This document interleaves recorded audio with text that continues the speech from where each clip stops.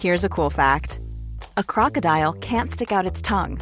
Another cool fact, you can get short-term health insurance for a month or just under a year in some states.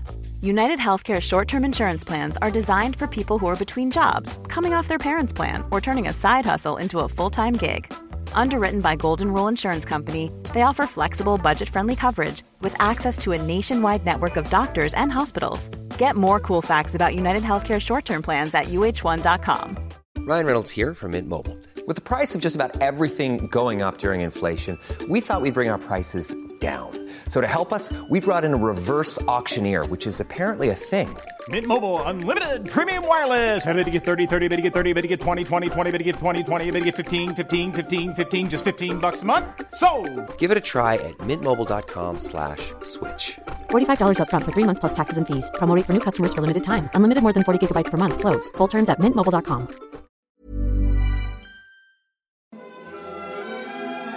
Good evening from Prague and welcome to the Bohemican Podcast. I'm your host, Pete Coleman. And I'm Travis Dow from the History of Alchemy podcast. Tonight we take to the road to discover a hidden gem of this Czech town that's just mere minutes east of Prague. Stara Boleslav, or known as Old Boleslav, is one of the more important pilgrimage sites in all of the Czech Republic. Several churches in town receive thousands of Christian pilgrims every year, as well as tourists discovering the legendary location of this nation's most infamous fratricide, the death of Prince Wenceslaus by his brother Boleslav. During this episode, we'll take you to the ceremony honoring St. Wenceslaus Day in Stara Boleslav.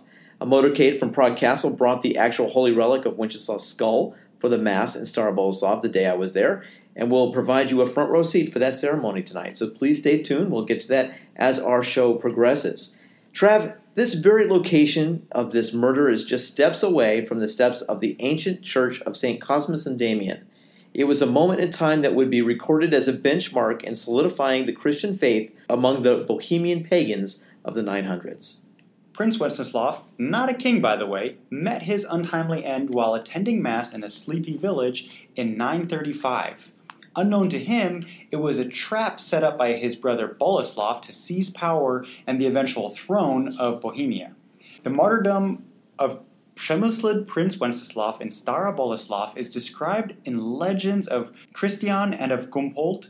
It is narrated in the writings of Emperor Charles IV, and these origins of Czech statehood are still a challenge for historians. The most famous is the story how Wenceslaus came to his brother Boleslav, stayed overnight despite his friend's warning, and was killed by Boleslav and his servants on Monday morning of the 28th of September, 935.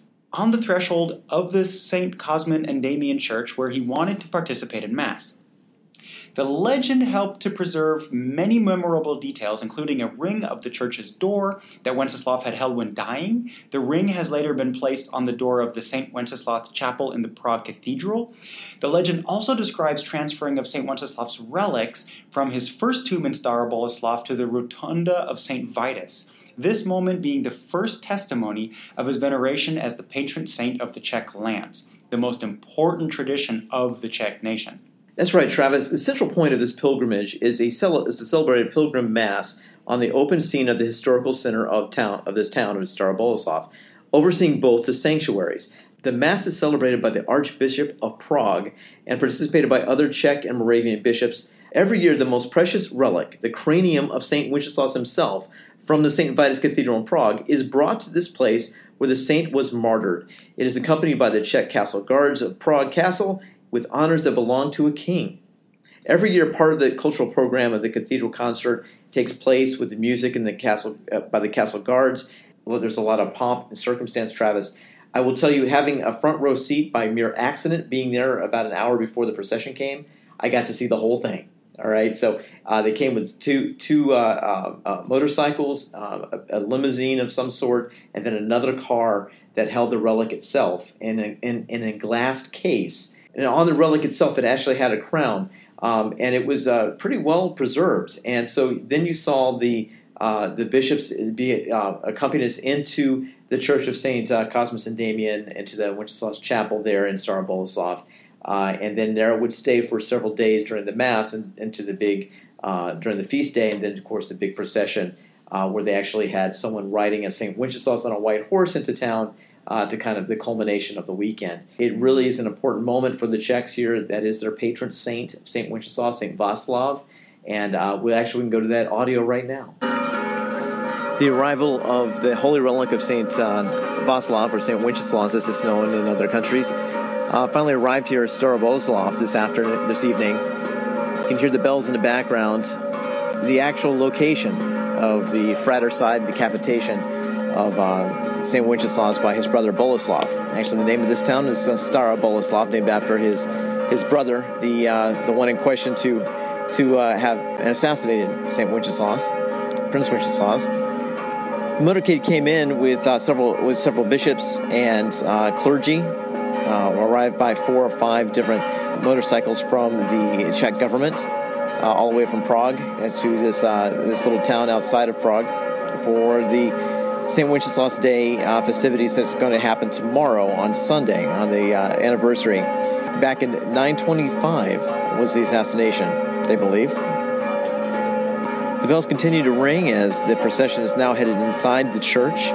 Here, the actual church we are at right now is the location of the fratricide event that took place between Boleslav and Boleslav. Boleslav, of course, later became sanctified as St. Wenceslaus, but his death was right here, a few steps away from where I'm speaking and where the bells are chiming. Dignitaries from the government, Czech government, and from the bishops here in the Czech Republic are all in attendance tonight. Tomorrow will be the feast day for St. Wenceslaus. Well, Travis, the aforementioned churches that are considered pilgrim destinations for thousands are pilgrim destinations for certain reasons. And most are attached to holy relics that are there and legends and traditions. So this might be a good opportunity to talk about some of the reasons why pilgrims come into Stara Boleslav throughout the year, and one in particular concerns itself with the Palladium of Bohemia. Now, Stara Boleslav is not a place of pilgrimage merely because of the St. Wenceslaus tradition. Virgin Mary, Mother of God with little Jesus, is also venerated there as represented by an ancient icon of gold-coated copper. The legend says that the icon, a picture or rather metal relief of Our Lady, was donated to Princess Ludmilla on her baptism by Saint Methodius himself, and she later gave it to her beloved grandson Wenceslaus. Both of these we've mentioned before in the show.